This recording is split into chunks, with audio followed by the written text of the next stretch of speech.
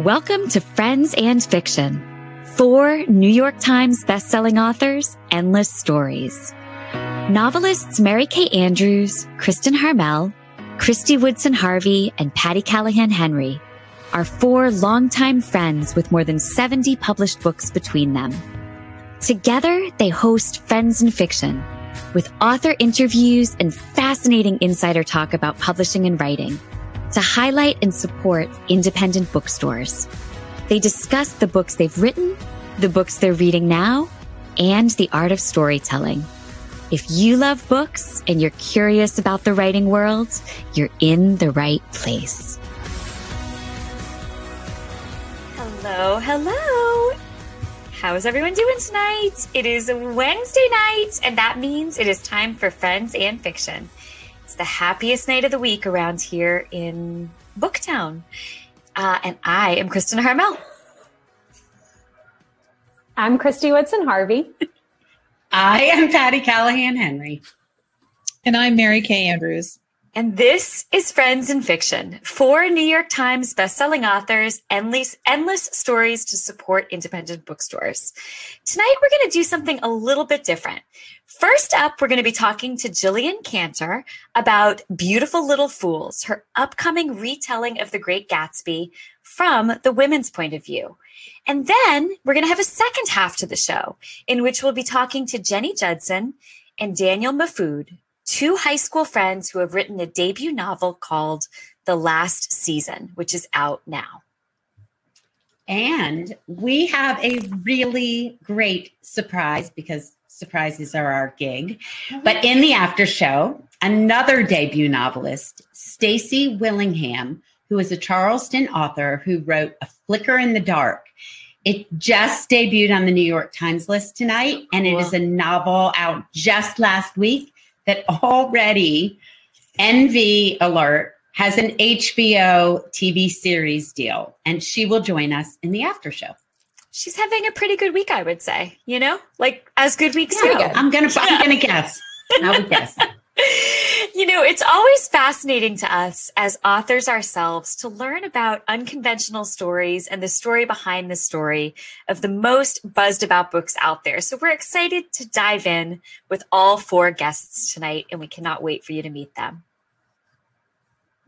As you know, we continue to encourage you to support independent booksellers when and where you can. And one way to do that is to visit our own Friends and Fiction bookshop.org page, where you can find Jillian, Jenny, and Danielle's books, as well as Stacey's, and books by the 4 of us and our past guests at a discount. Of course, at bookshop.org, a portion of each sale through the Friends and Fiction shop goes to support independent bookstores and help support the show. So if you enjoy watching, this is a great way to support our guests, independent bookstores, and the Friends and Fiction group all at the same time. And don't forget, our spring box is now available. So exciting! I know. From our friends at Oxford Exchange. Order now, and you will receive Christie's The Wedding Veil in March, and My Homewreckers in May. Yes, it's going to be a real book, I swear. We believe you. We believe you. I wrote a book. Yes. That'll be out in May. And a special friend, you'll get a Friends and Fiction notebook, complete with sticky flags for marking all your favorite pages. Plus, I think Christy, is it coming with some other gift that I don't know about? I think that's it. I'm not sure. I think it's the sticky flag notebook. It's definitely a great sticky flag notebook. It's awesome. All the gift you need. Yeah. Yep. That and the books, Lord. Okay. And they're signed, first edition signed books. Right. So, all right, we're almost at the end of our first month of the Friends and Fiction Reading Challenge, which our friend Anissa Armstrong has been sharing with you on the page. Each month of the year, there will be a different reading prompt. And we challenge you not only to complete all 12 months, but also to keep track of what you've read this year. One way to do that is with our beautiful reading journal designed by us in conjunction with independent bookstore Oxford Exchange. It has this gorgeous Friends and Fiction blue linen cover and loads of pages to record your thoughts on what you're reading. This month's prompt was debut novels, And next month is memoir or nonfiction. So jump online to buy the reading journal from Oxford Exchange so you can record all of it and interact with all our 60,000 pals on our Facebook page. And while you're online doing that, be sure to check out Christy's essay this week for parade.com, which is part of our Friends and Fiction monthly essay series for the magazine. Christy, can you tell us a bit about your A Room of Your Own column?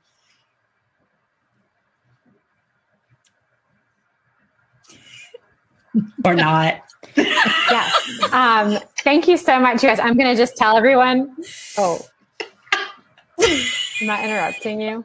Y'all, I'm so sorry. My internet's a little glitchy. So if I end up going out, but if I'm like a deer in headlights, that's why, because I can only hear about a third of what you're saying. It's like the Verizon commercial, like the old one. Can you hear me now?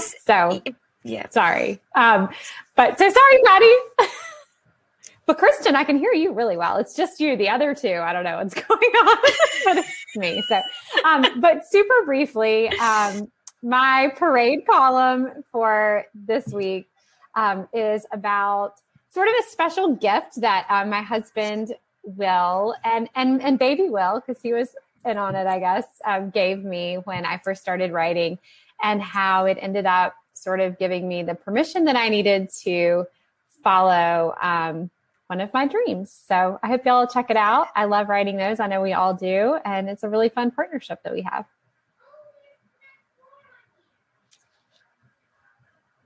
Absolutely.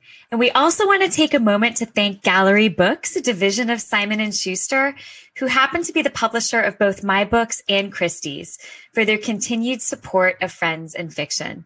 You know, they've been our cheerleaders since day one, and it means so much. So thank you to Gallery Books. All right, now, thank you. So without further ado, let's dive in and welcome our first guest for this evening, because we have a lot to talk about tonight. A lot to talk about. Yep. Right. And that first guest is Jillian Coantor. She's the international best-selling author of 11 novels for teens and adults. Her novels have been translated into 13 languages and selected for library reads, Indie Next, and Amazon Best of the Month. Jillian received a BA in English from Penn State University and an MFA from the University of Arizona. She currently lives in Arizona with her husband and 2 sons. Jillian's new historical novel, which I absolutely loved, is for adults, and it's called Beautiful Little Fools, and it will be out on February 1st.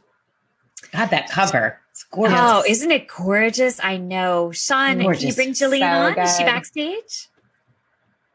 Hi, Jillian. Hi. Hi. Hi, thank you for having me.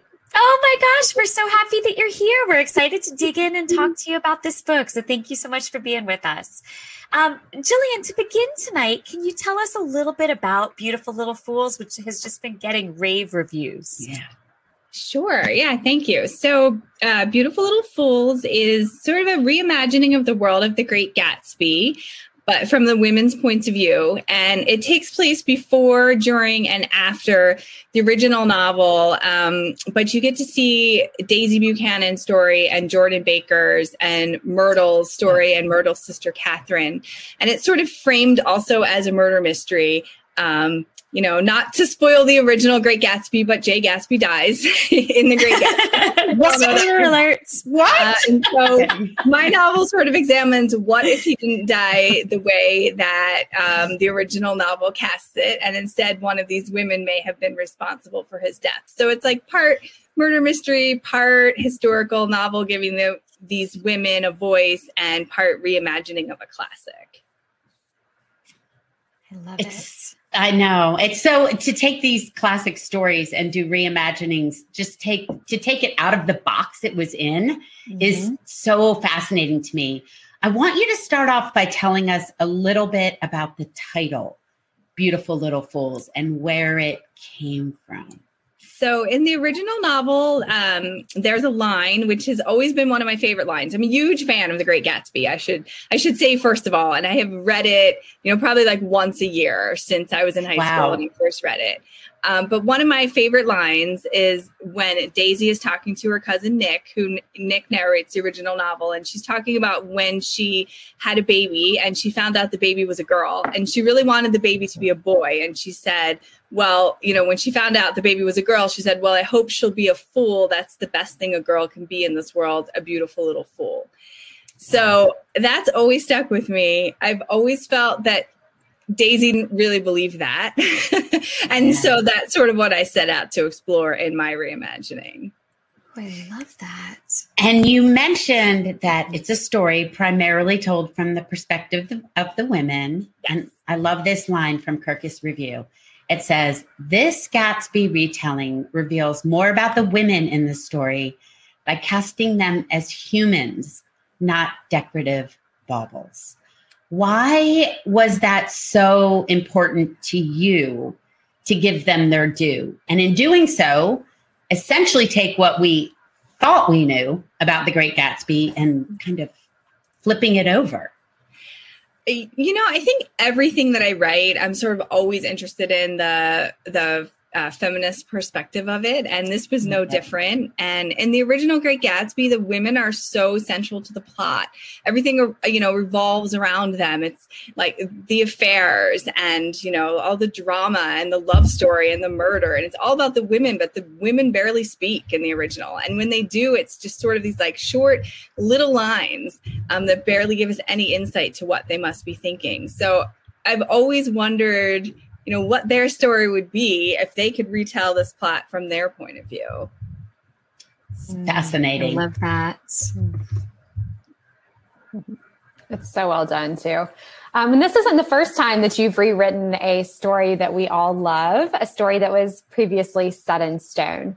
In Half-Life, you imagine what would have happened if Marie Curie made a different choice. And in Margot, which received a lot of buzz, you wrote about a world in which Anne Frank's older sister, Margot, survived and came to America. So what draws you to retelling these really classic stories in brand new ways? That's a good question. And people ask me that a lot. And I don't know that I have the answer to it.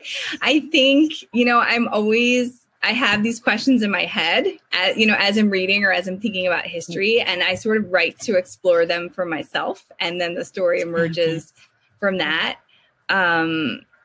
The Great Gatsby, I've always wanted to tell Daisy's story. That's always been in the back of my head. The copyright for the original, it just came into the public domain a year ago. So, that wasn't something that would have been possible before. Even though I thought about it, I don't think I could have done it the way I wanted to if the book wasn't in the public domain. So that was sort of like right place, right time.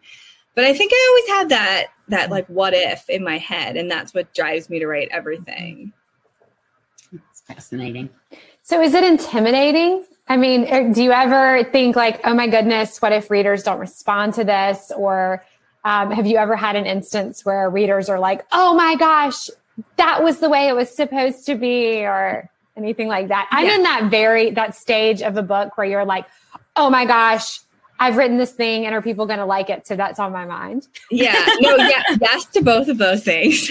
I mean, Beautiful Little Fools, I actually wrote like in the very beginning of the pandemic. I had sold it to my editor on 50 pages. Like it was like February 28th, 2020. And I think I said I was going to turn it in by August 1st, having no idea what was coming. I didn't know that like my kids were about to be home and then we weren't going to leave the house. And so all this stuff. And so I really felt like in that early part of the pandemic, I had to write this book because I had a deadline, and it really saved me in a lot of ways, just diving into these women's stories. And that's all I was focusing on for a few months. So I didn't take the time to be intimidated by it. Like I didn't think outside the story, once like the book was done and I realized people were going to read it, I definitely did get intimidated, but it was too late at that point. I had already read it. But I just had pure joy when I was writing it. And it was sort of like the only thing holding me together for those few months. And so I reflect on that really positively. It was not intimidated at all. In the time since, definitely I'm nervous about the reaction.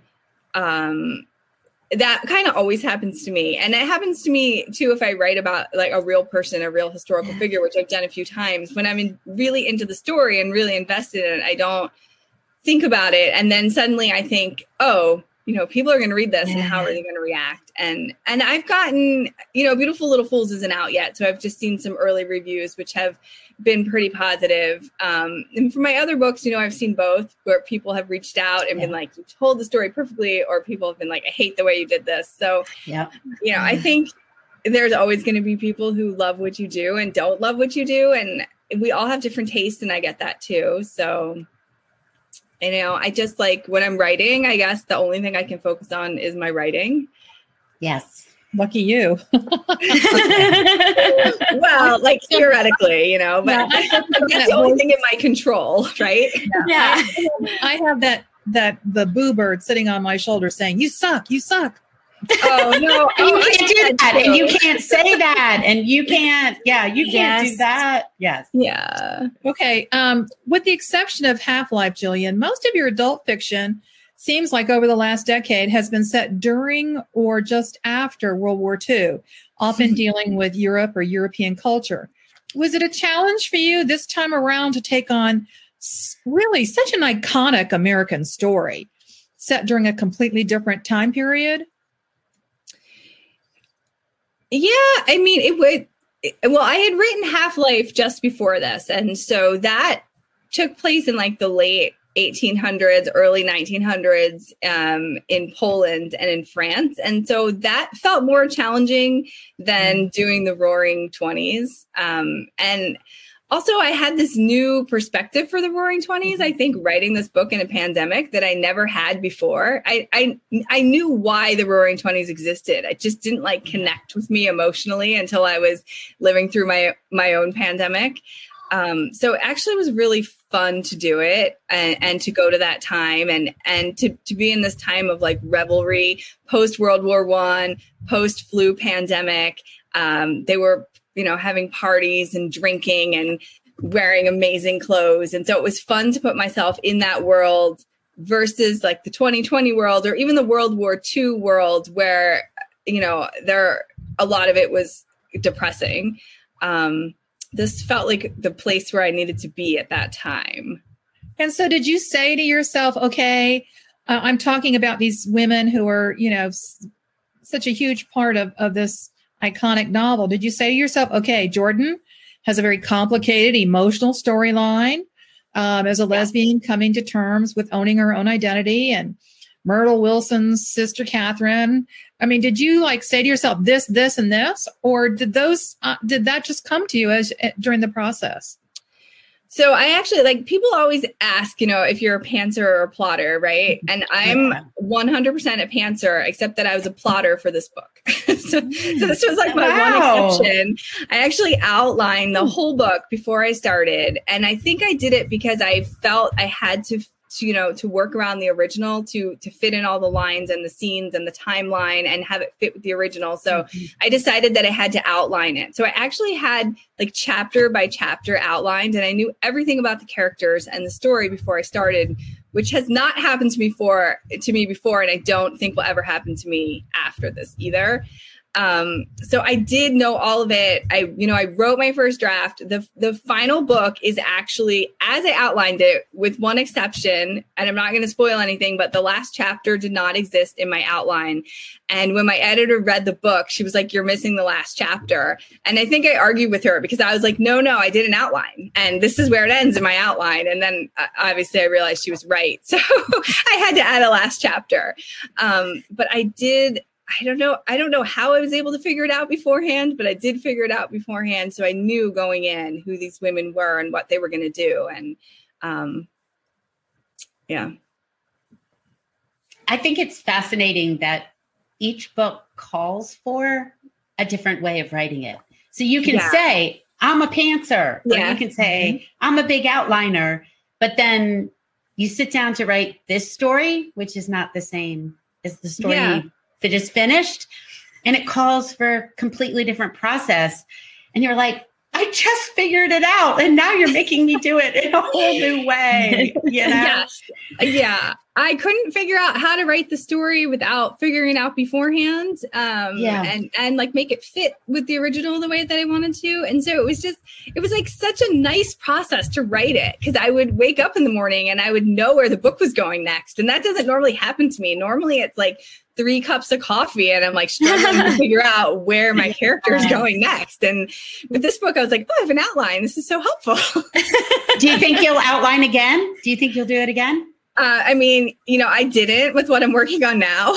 Like Okay. I knew that I should, but I was like, I just can't. It just doesn't feel right. So, it's much harder to get that first draft, I have to say. So your debut novel came out in 2009. Am I right? 2009? Yes, that's right. Okay. So like all 4 of us, your books have grown and changed as you found your footing, or maybe just in another subject that you're interested in. How do you think you have changed as an author and a person over the course of this career since 2009? And what do you see coming up? I mean, I'm definitely more jaded than I was. So am I allowed to say that? Yes. Everything was like shiny in the beginning and happy. And so, I'm more jaded about it. But I think also I've gotten the confidence to explore what I want to explore, even if maybe it feels like what I shouldn't be exploring. And I don't want to write the same book over and over again. I want to write what calls to me and what I'm interested in. And so I feel like I've gotten the confidence to do that and kind of like branch out a little bit as I've written more. But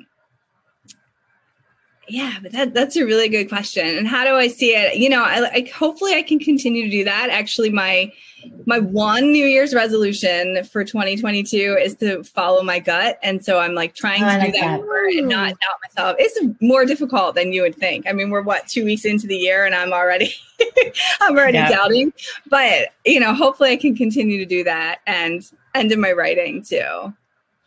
It's not just following our gut. It's like, is that really what my gut's saying?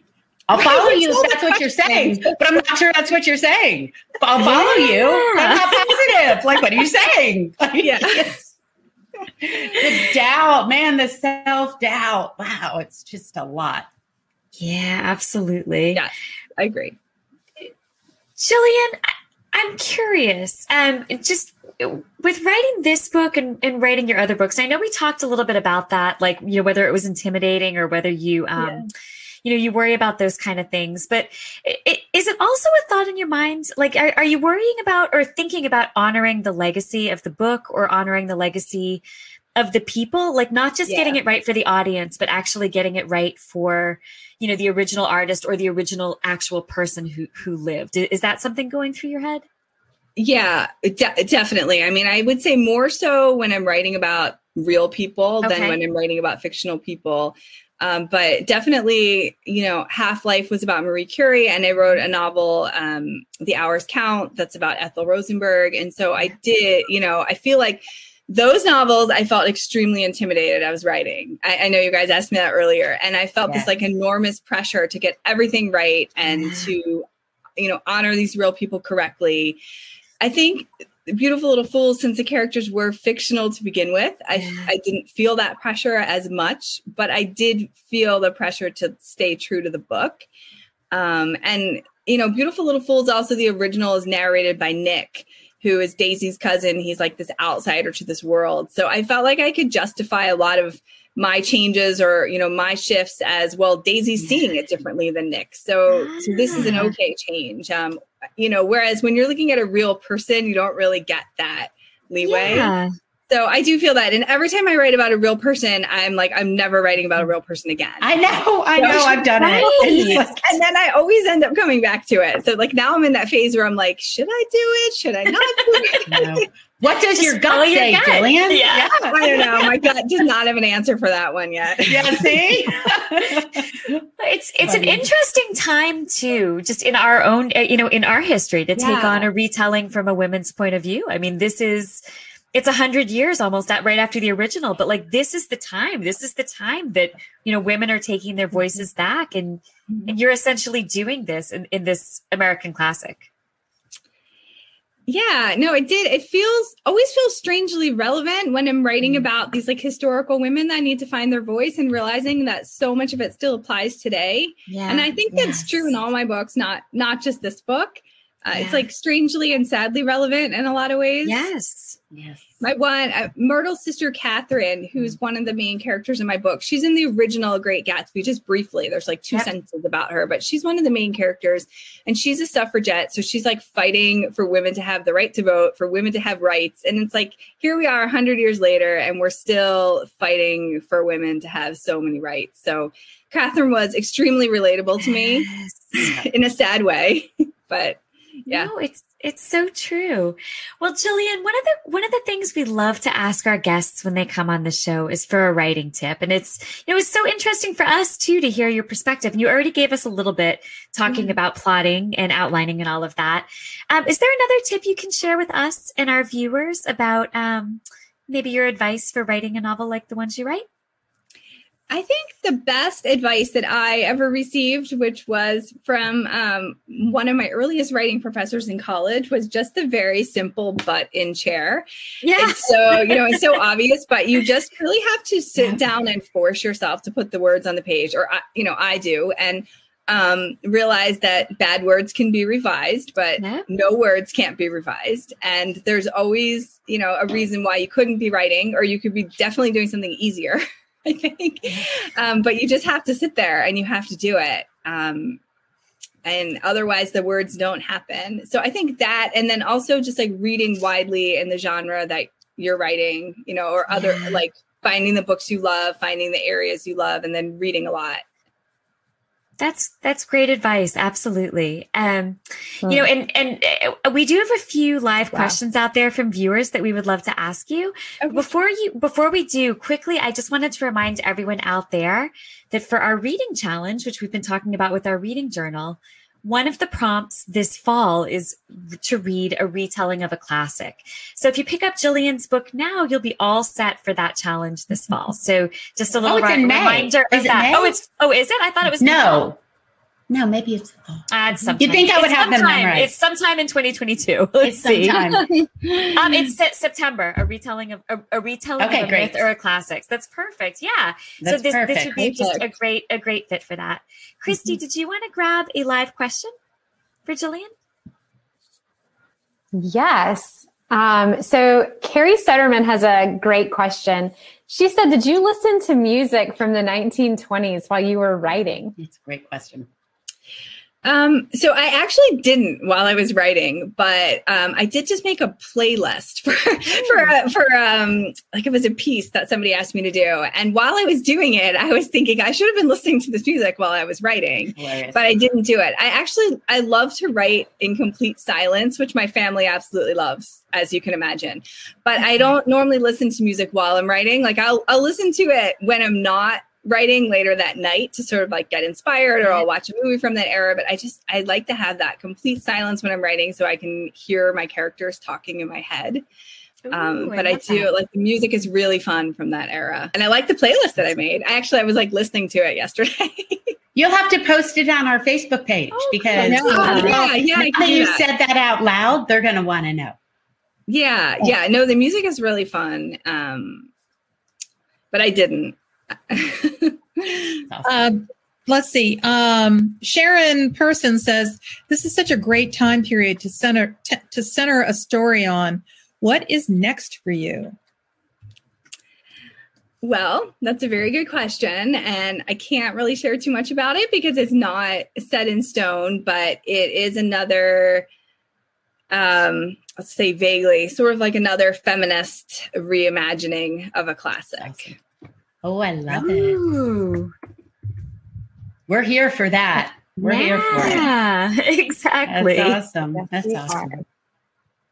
And Jillian, we have another question from a viewer. This is also from Sharon Carlson Person. I guess she's a lot of questions tonight. This is great, Sharon. Thank you. She was wondering if any of the storylines or characters surprised you with how they turned out. Well, since I outlined, they didn't surprise me too much. But I do, I don't want to give away any plot points. Like I do think that I would say Jordan surprised me a little bit when I was figuring out her character. Oh, okay. Like I thought I knew her from nice. the original, but then she sort of spoke to me in a different way when I did her story. Like that. Yeah. Like when they step out of line She and felt- don't behave. She What was felt that, so real to me on the page. I'm sorry. I was just saying she felt so real to me on the page. I think you did such a fabulous job with her character. And as I was reading it, I was like, wow, like this is this whole backstory that is so perfectly in keeping with her character in the original book. And it was like you could see all these little hints and details from the original book that led to her new storylines. It was really great. It's cool. Thank you. Yeah, she was really fun to write. I think she was my favorite to write too. I'm probably not supposed to pick favorites, but you know. Can't help it. She was exactly, and she was such a great character. Well, you know, as a big fan of The Great Gatsby myself, I loved this story. And you never know when you go into something that's a retelling whether it's going to affect the way you feel about the original. But this one I thought was done in a way that really honored the characters, stayed very true to the original storyline, but just gave us a completely different perspective, which in and of itself was, I think, a really fascinating literary trick to pull off. So, Jillian, congratulations on a great book. Congratulations. Yeah, we're so excited that the world's going to get to read it. In just about a week and a half, right on February 1st. Yeah, February 1st. Absolutely. But of course, you can all go pre-order it today from bookshop.org or wherever you buy your books. So thank you so much, Jillian, for being with us tonight. Thanks, Thank Jillian. you guys so much for having me. Thank you. This was such a fun conversation. It was fun. Thank you. Have a great night. Okay, y'all. Now the show is not even close to over. No. Let's welcome Jenny Judson and Danielle Mahfood. Danielle and Jenny met in high school, and we can't wait to talk to them about this debut, a co-written book called The Last Season. The pair bonded over a mutual love of historical fiction and romance novels, and they would even write short excerpts from imaginary novels that featured themselves and their classmates as characters caught up in tales of adventure and romance. They were a lot more ambitious in high school than my girlfriends and I were. I mean, we were caught up in, I don't know, trying to figure out which monkey we would be married to. Okay, I just dated myself. Now, Christy was trying to figure out which new kid on the block she was going to get married to. Yeah. Okay, so Jenny and Danielle teamed up to write The Last Season, which was released in October. And the novel is inspired both by the Victorian period and the financial crisis of 2008. Let me just take this moment to note that I know which new kid on the block I was going to be married to. I'm not ruling it out as an option, but yeah. So Booklist has said that Judson and Mahfood immerse readers in British high society, blending Regency romance with Dickensian themes of reinvention, unrequited love, and unexpected benevolence. And before we bring them on, we have to tell you that Christy has admitted that it was either going to be Jonathan Jackson or Jonathan Taylor Thomas. So I guess right. She was admitting it. She's typing because her thing is so delayed. Who's Jonathan Jackson? Joshua Jackson? No, Jonathan. I don't even know who Jonathan Jackson is. I'm too old to know either. Okay. Let's bring Jenny and Danielle on. Hi, y'all. Hi, so ladies. Good to see you. Thanks for having us. You know, we promised we weren't going to talk about Barbies, but instead we talked about boy bands. So we essentially... Yeah, or who we all were going to marry. We've you guys were writing novels. It all, ladies. We are so glad you're here. We are. We here at Friends in Fiction have a monthly reading challenge. You've heard us talking about it earlier in the show. And this month was debuts. So we love having you on here to talk about your debut that came out on October 17th. So Danielle, could you get us started telling us a little bit about what The Last Season is about in a nutshell before we dive deeper? Sure, absolutely. So the last season is historical fiction. It's set in Victorian England, and it follows the story of a young boy who arrives at a manor house and is working as a stable boy, and a young girl who is the daughter of the Viscount on the manor. And it really follows them through sort of their period in life, the changes that happen through adolescence, and reconnects them later. It's centered around the financial crisis of 2000. It's centered around the financial crisis of 1873, which is based on the financial crisis of 2008. And so we really enjoyed it. There's a lot of ups and downs. It's that traditional Victorian story. We enjoyed writing it, and we hope readers enjoy reading it as much as we enjoyed writing it. Do you have anything to add, Miss Jenny? Oh, gosh, what to add?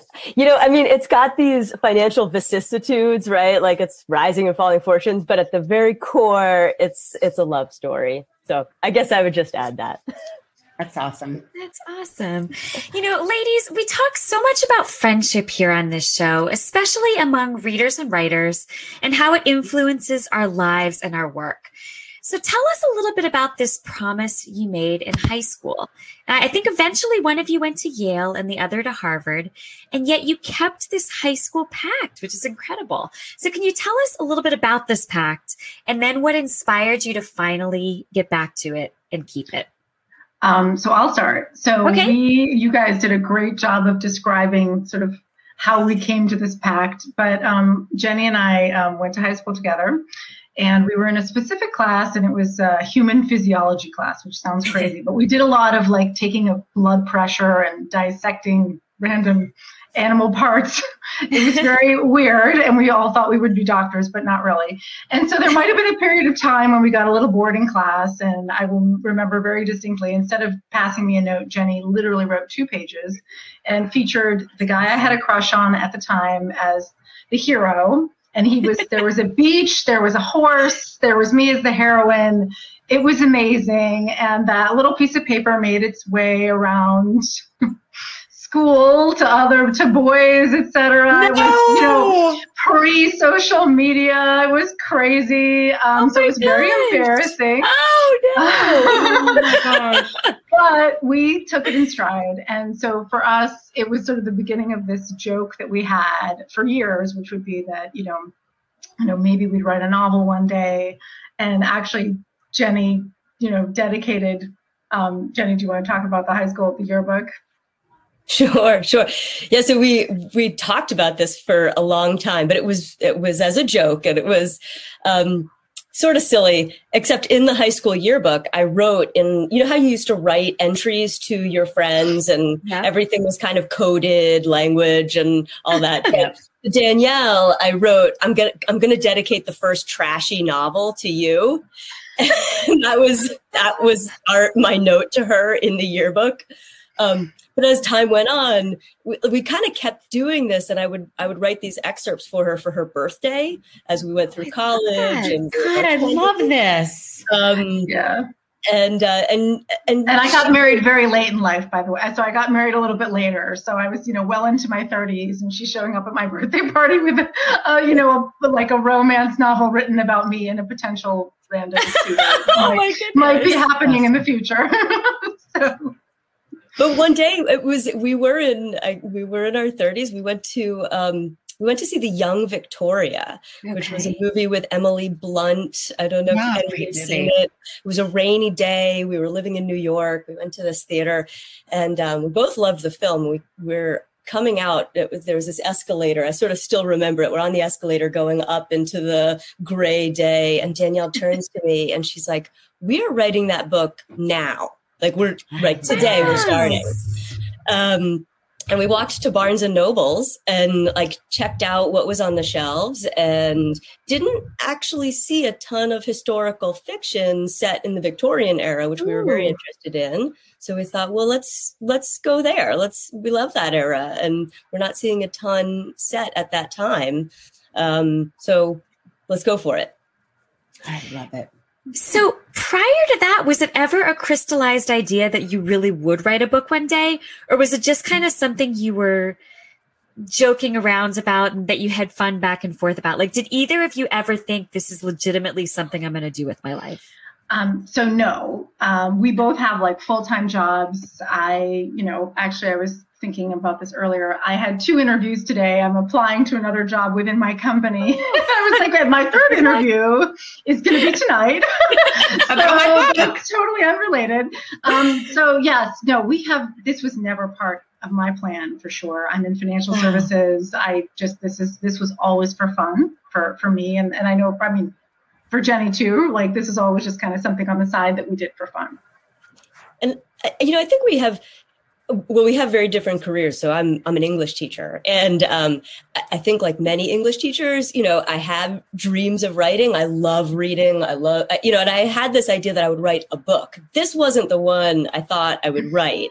Awesome. That was more of a sort of, it was just for fun. And actually, I think one of the reasons we were able to do it and to kind of see it to completion is that we did see it as a fun project. But we never took ourselves so seriously that we like got in our own way. Yeah, absolutely. Like I would say that like for me, when I would be sitting down to write and I would write and absolutely anywhere. I mean, it took us over 10 years to get here, right? So for this first book, from when we started, if you know The Young Victoria, it came out, I think in 2009, which was a really long time ago. And so we just, I would write everywhere. I would be on a business trip and I just pop up in my laptop, sit with my glass of wine and start writing. I'd be going on a run or a walk and think of an idea and, pop up in my phone and just say, this is the idea and go back later and, write it down. So it was just something that we did along the way. It's turned into, a really great project to share together as friends over all this time. And that part of the wonderful thing about it too is that all of our friends from high school have like shared in this story. And Jenny didn't even remember that she dedicated, she said, she didn't remember it. She was like looking through the yearbook. We were starting our Instagram page. We're like, let's get us some pictures going on. And so we started like asking everybody for stuff and like pictures. And then she's like, let me look at the yearbook. And she found the dedication. Awesome. Yeah, very. One of the really fun parts of it is we've connected with a lot of our friends in doing the social media, which neither of us are particularly good at social media. So we've had a huge learning curve about how that all works. So, but we did text our friends and say, do you have any pictures from us in high school? And, we got this sort of waterfall of pictures. And they're, of course, not digital. They're pictures of pictures. Oh, yeah. And they're kind of coming into our text messages like this picture and that picture. It's been a great walk down memory lane. And embarrassing. That's amazing. How am I supposed to ask this? That is so fun. No, the 4 of us work really tightly.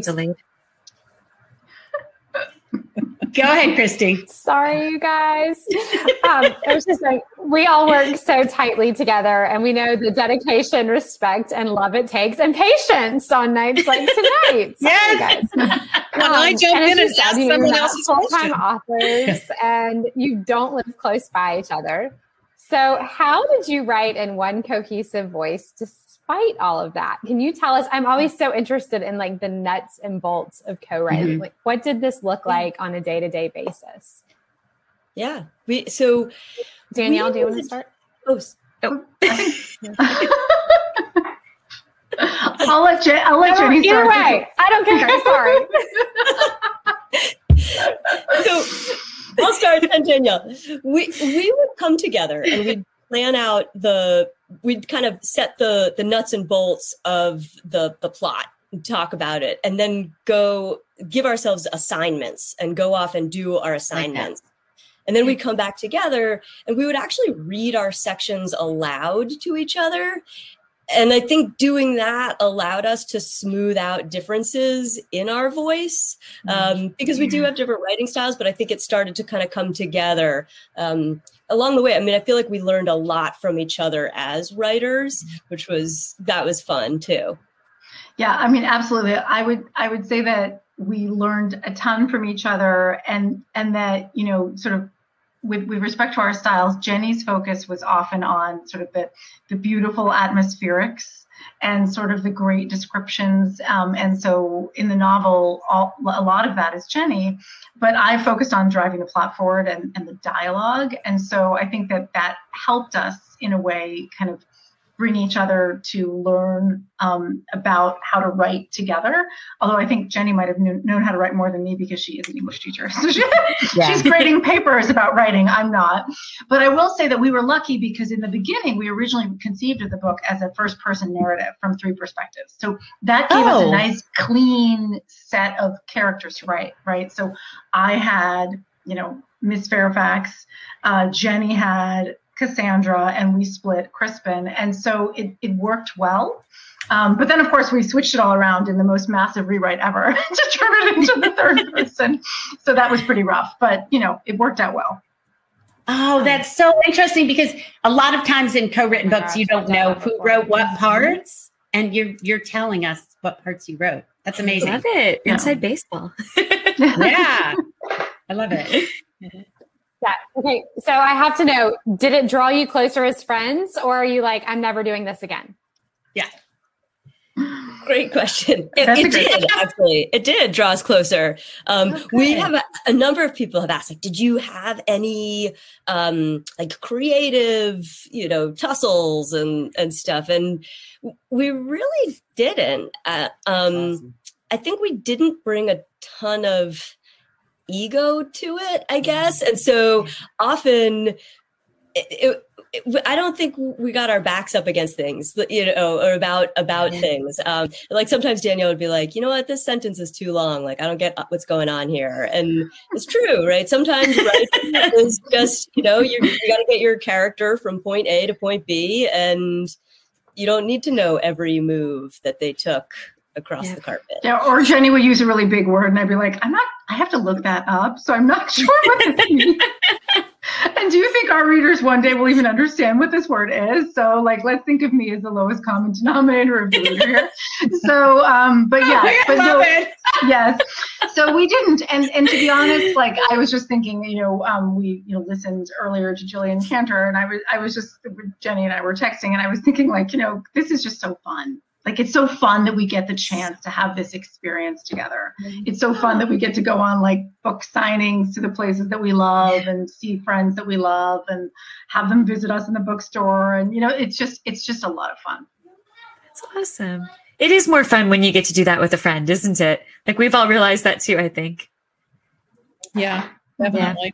Yeah. All right, Miss MKA, go for it. Well, I just kind of want to ask, Jenny, did you ever grade Danielle's work?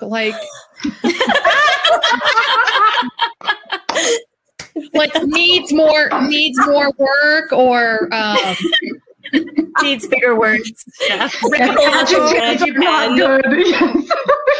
Red pencil. I did not do that. I did not grade. Wait, Jenny, you haven't done it, or you haven't shared it with her? Oh, their friendship was fine until Kristen. Everything was great. Oh my gosh, we're never going to survive this show. It was fine until Kristen. We try to be right. We try to dynamite people's relationships. Let's blow it up. Here's the true test. Yeah. You really think it was okay? We're going to show you. Yeah, the friends in Friends and Fiction is an ironic friends, right? Yeah. Okay. I think the biggest issue, one of the biggest issues. So there are 2 things that came up. One, there was a scene that Danielle wrote that I still to this day think was the best. It's on the cutting room floor, but I loved it. Whoa. And our editor said, it doesn't belong here in this story.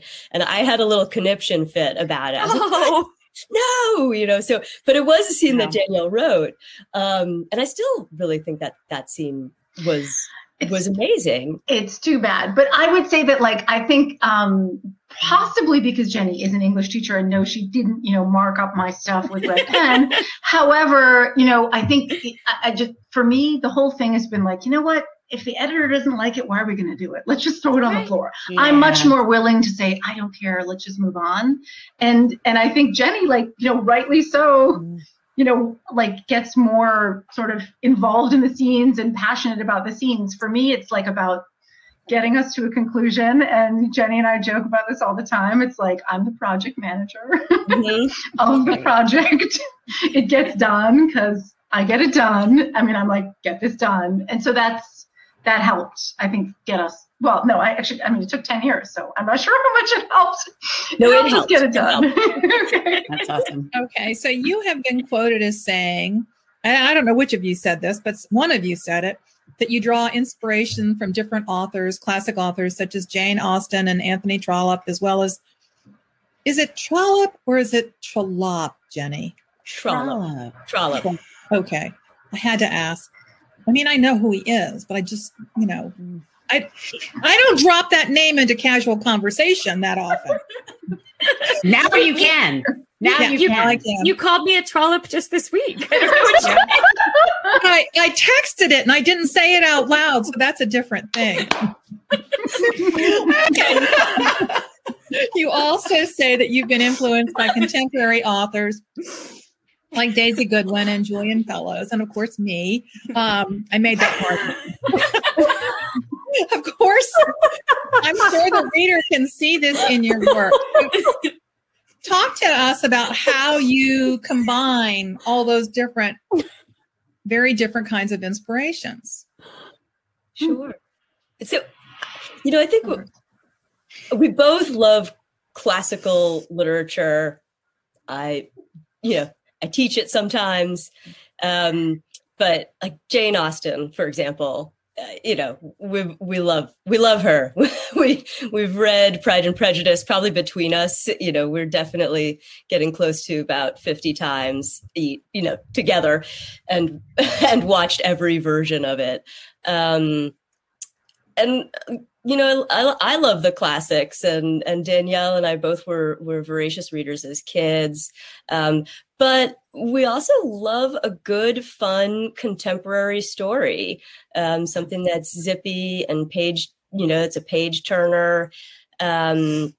So I think we tried to write a book that maybe took inspiration from some of the classics in terms of theme and some atmospherics, but also we wanted it to be, one of the biggest compliments we've gotten is that it's a one-night read, or that, someone will say, I read it in 2 days. And we're like, yes, because that's what we want. We want people to have fun while they read it. Yeah.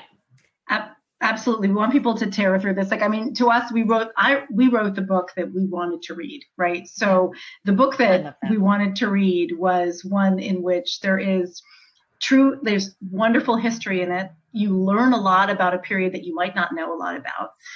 There are historic figures, but the main characters are fictional characters, right? So the history kind of brings you along the story arc, but really you become attached to the characters, which is what you want. Yes. And it's much easier to write fictional characters than it is to write historic characters. And and really we just wanted we wanted to play out a romance that gives you, sorry, spoiler alert, a happy ending. And, one in which, you can just kind of smile and say, oh my gosh, I'm going to pass this on to a friend to read because it really made me happy and made me smile. So I think, Anthony Trollope might not make you smile all day long, Mary Kay, right? Because it's, it's very deep and very intense and uses a lot of big, big, big words that I frankly need to look up all the time. However, so if you combine the story that sort of the rising and falling, the traditional Victorian period elements with a faster, zippier beach read, you kind of get what we hope to write, what we think we wrote. That is awesome. So Carrie Soderman just sent in a comment for you, Mary Kay Andrews, and she said, "Holla, Trollope." I'm never going to live it down. Never. Okay, Jenny and Danielle, please don't leave. We have one more question for y'all. So stick around for a minute, but we have to talk about some of our favorite things, which is what our friends and fiction community is up to. Mary Kay? Yes. So this is just a quick reminder for our writers about our Writer's Block podcast. We will always post links under announcements each time a new one drops. I love using that word. I know. That's why I give you that one. I know. So you can say that. So you can say that. I know. A new episode drops each Friday. On the last episode, Ron was joined by Genevieve Graham and Julia Kelly to talk about breathing life into history. And this week, Ron and Patty had a fascinating conversation with Rachel Hawkins about her new novel, Reckless Girls, which was released on January 4th and was a Book of the Month pick for January. She calls it the Island Murder Book. She's fun. I love her. To. Yeah, she's awesome. Hilarious. It's such a fun interview. You guys got to go check it out. So don't forget to subscribe wherever you get your podcasts. And while you're hitting those subscription buttons, make sure to subscribe to our newsletter and our YouTube channel so you never miss anything. You can also find selected back episodes on Loco Plus, which is LOCO Plus. It's a new streaming platform, which also includes loads of brand new content from other independent creators. Yeah, we're really happy to be there. It's a great new really platform. Cool. Yeah, it is. Cool. Yeah, it's a lot of fun. So if you're not hanging out with us yet in the Friends and Fiction official book club, you are missing out. The group, which is separate from us and is run by our friends Lisa Harrison and Brenda Gardner, is now more than 10,000 strong. We say that every week and it still blows my mind. I mean, I'm just amazed. They've done such a great job. So don't forget to join them this coming Monday, I believe, January 24th, when our friend Wade Rouse, who writes as Viola Shipman, will be joining them for an in-depth chat about The Secret of Snow. And he'll be taking your questions. So it's going to be a lot of fun. That's awesome. Yeah. And don't forget to join us for our next episode of Friends and Fiction next Wednesday, right here at 7, when we will welcome Amor Tolls. Tolls? Tolls. See, my mouth doesn't work so good. On February 2nd, we're going to host Alafair Burke and Allison Pataki. And if you're ever wondering about our schedule and who's coming up, it's always on our Friends and Fiction website, and it's on the header graphic on our Facebook page. Oh, I'm going to ask another question. Go for it. Tell us, on the subject of debuts, how did it feel to have your first book out together, and how did you navigate that happening during COVID? Wow. Well, I'll start. It felt amazing. Like I think I said earlier, it was 10 plus years in the making, so we couldn't believe it. I think COVID might have helped in a way. Obviously, helped in the way that, as I understand from our friends who've written books in the old days, you used to tour around the country and go to book fairs and book signings in different bookstores in different cities. And so for me, it was actually really nice to just be doing a lot of interviews like this and doing a lot of podcasts and kind of making it a little easier to sort of inch our way into this. But it was really fun. We got a fall where we had a lot of book parties, here in the New York City area or in the tri-state area, which was great. So it was a lot of fun. I don't know, Jenny, if you have anything to add. Again, I would say it's been great to do it with a friend, because the number of times we sort of turn to each other and are like, wait, what are we doing? Ooh, how do we handle this? And I think if I were doing it on my own, the nerves might just kind of take over, but we get to bounce back and forth. I think sometimes we calm each other down. We're good like that, in that we have the time that I'm most nervous, Danielle is really calm, and vice versa. So I think we've balanced that well. Well, it's having your people in this crazy publishing world. Yeah. There's just nothing better. I mean, we have each other, and you can bounce stuff off or say, you would not believe what just happened. Yes. And somebody else be like, I don't get it. What? Yep. But your people know. So y'all have been such a pleasure to meet, and we're so excited for you. And thank you for coming on the show with us and talking about co-writing and debuts and high school packs. Y'all are amazing. Thanks for joining us. Thanks for having us. It was a lot of fun. You guys are awesome. Great. Thank you. Thanks, all right, y'all. Now make sure to stay for the after show with Stacey Willingham and A Flicker in the Dark. And don't forget that you can find all of our back episodes on YouTube. We're live there every single week, just like we are on Facebook. And if you subscribe, you won't miss a thing. Be sure to come back next week, same time, same place, as we welcome the astounding immortals of the Lincoln Highway. See you in a minute. Wow, what a fun night. So Gosh, I feel so filled up. Yeah, me too. So great. Me too. Yeah, it was fun. It was two completely different types of books, different types of guests, and such a great conversation, I think, with all three of them. So it was really enjoyable. And Christy's back, which we're glad to see. So we are so excited because we already had 3 guests, but the fun continues. We are thrilled to welcome another debut novelist, Stacey Willingham of A Flicker in the Dark, which stormed into the world this past week. It is on the New York Times list, which just came out tonight. And it has gotten an HBO deal for a TV series with Emma Stone.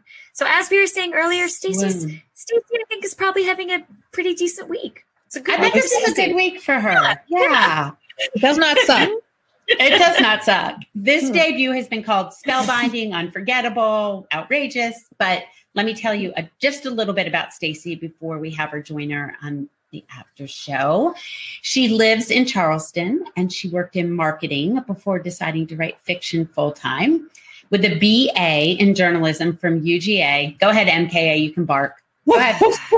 Okay. Go dogs. I didn't say you could say go dogs. All I gave permission for was the bark. That was it. You're not the boss of me. I know. Trust me. I'm offended. I'm signing off. I'm just my orange and blue thin skin can't take it.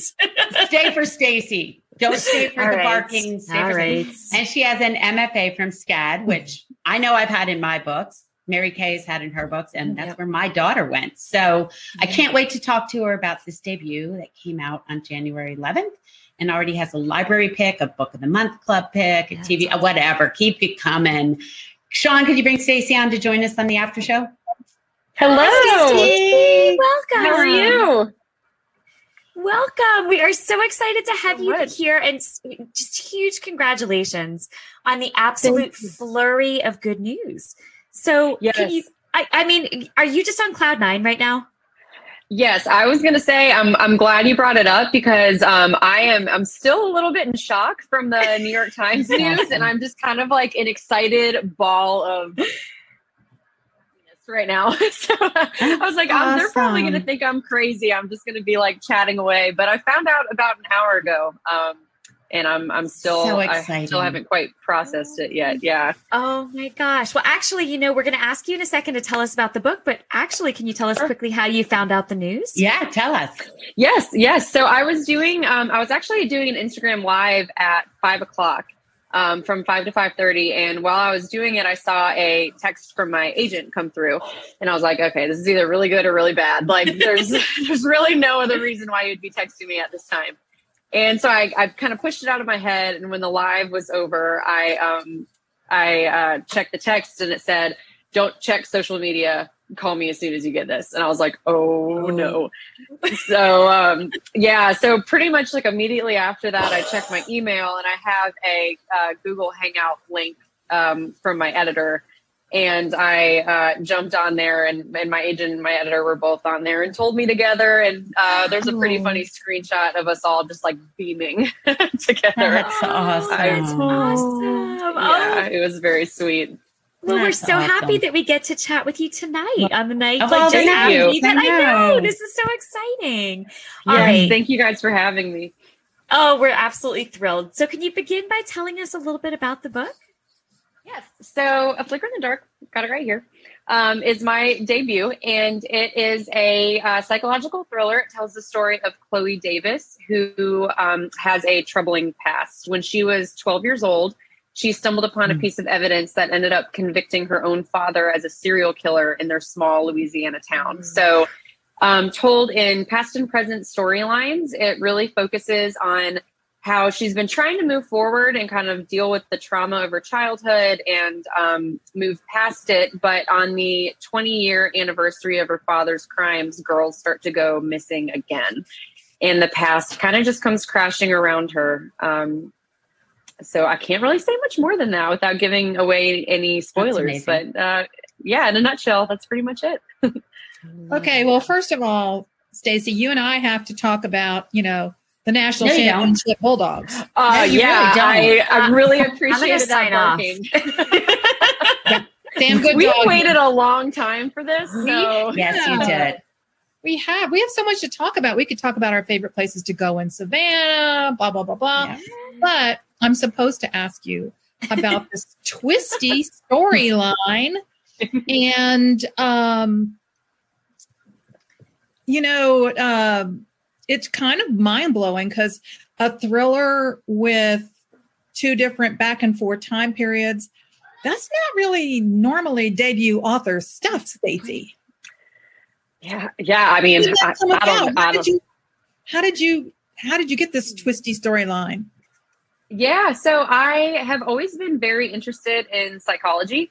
And I've always kind of been into dark stories, I guess. I mean, I feel weird saying that, but for example, when I was growing up, my parents and I used to watch a lot of like Alfred Hitchcock and Columbo and The Twilight Zone together. So from as early as I can remember, I've been kind of into spooky stuff.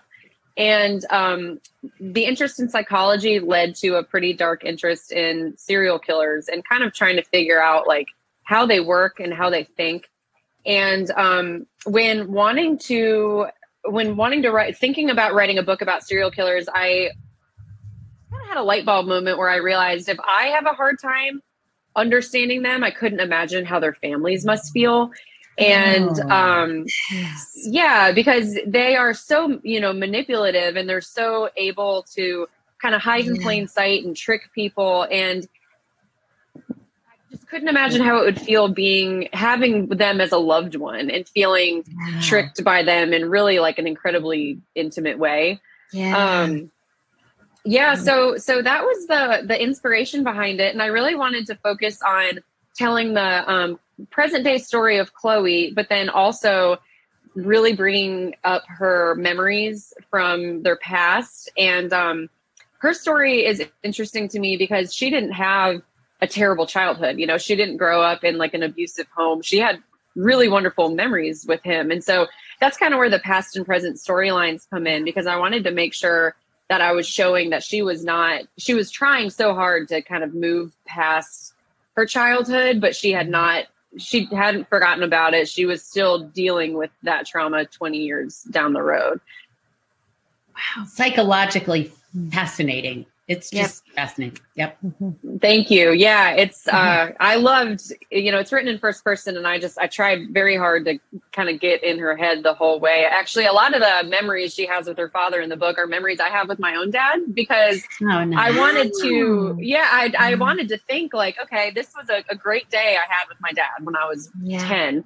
How would it feel looking back on that with this kind of knowledge? Like, would it feel like a lie? Would it feel like a cover up? Or, there were so many questions there that I was dying to know the answer to.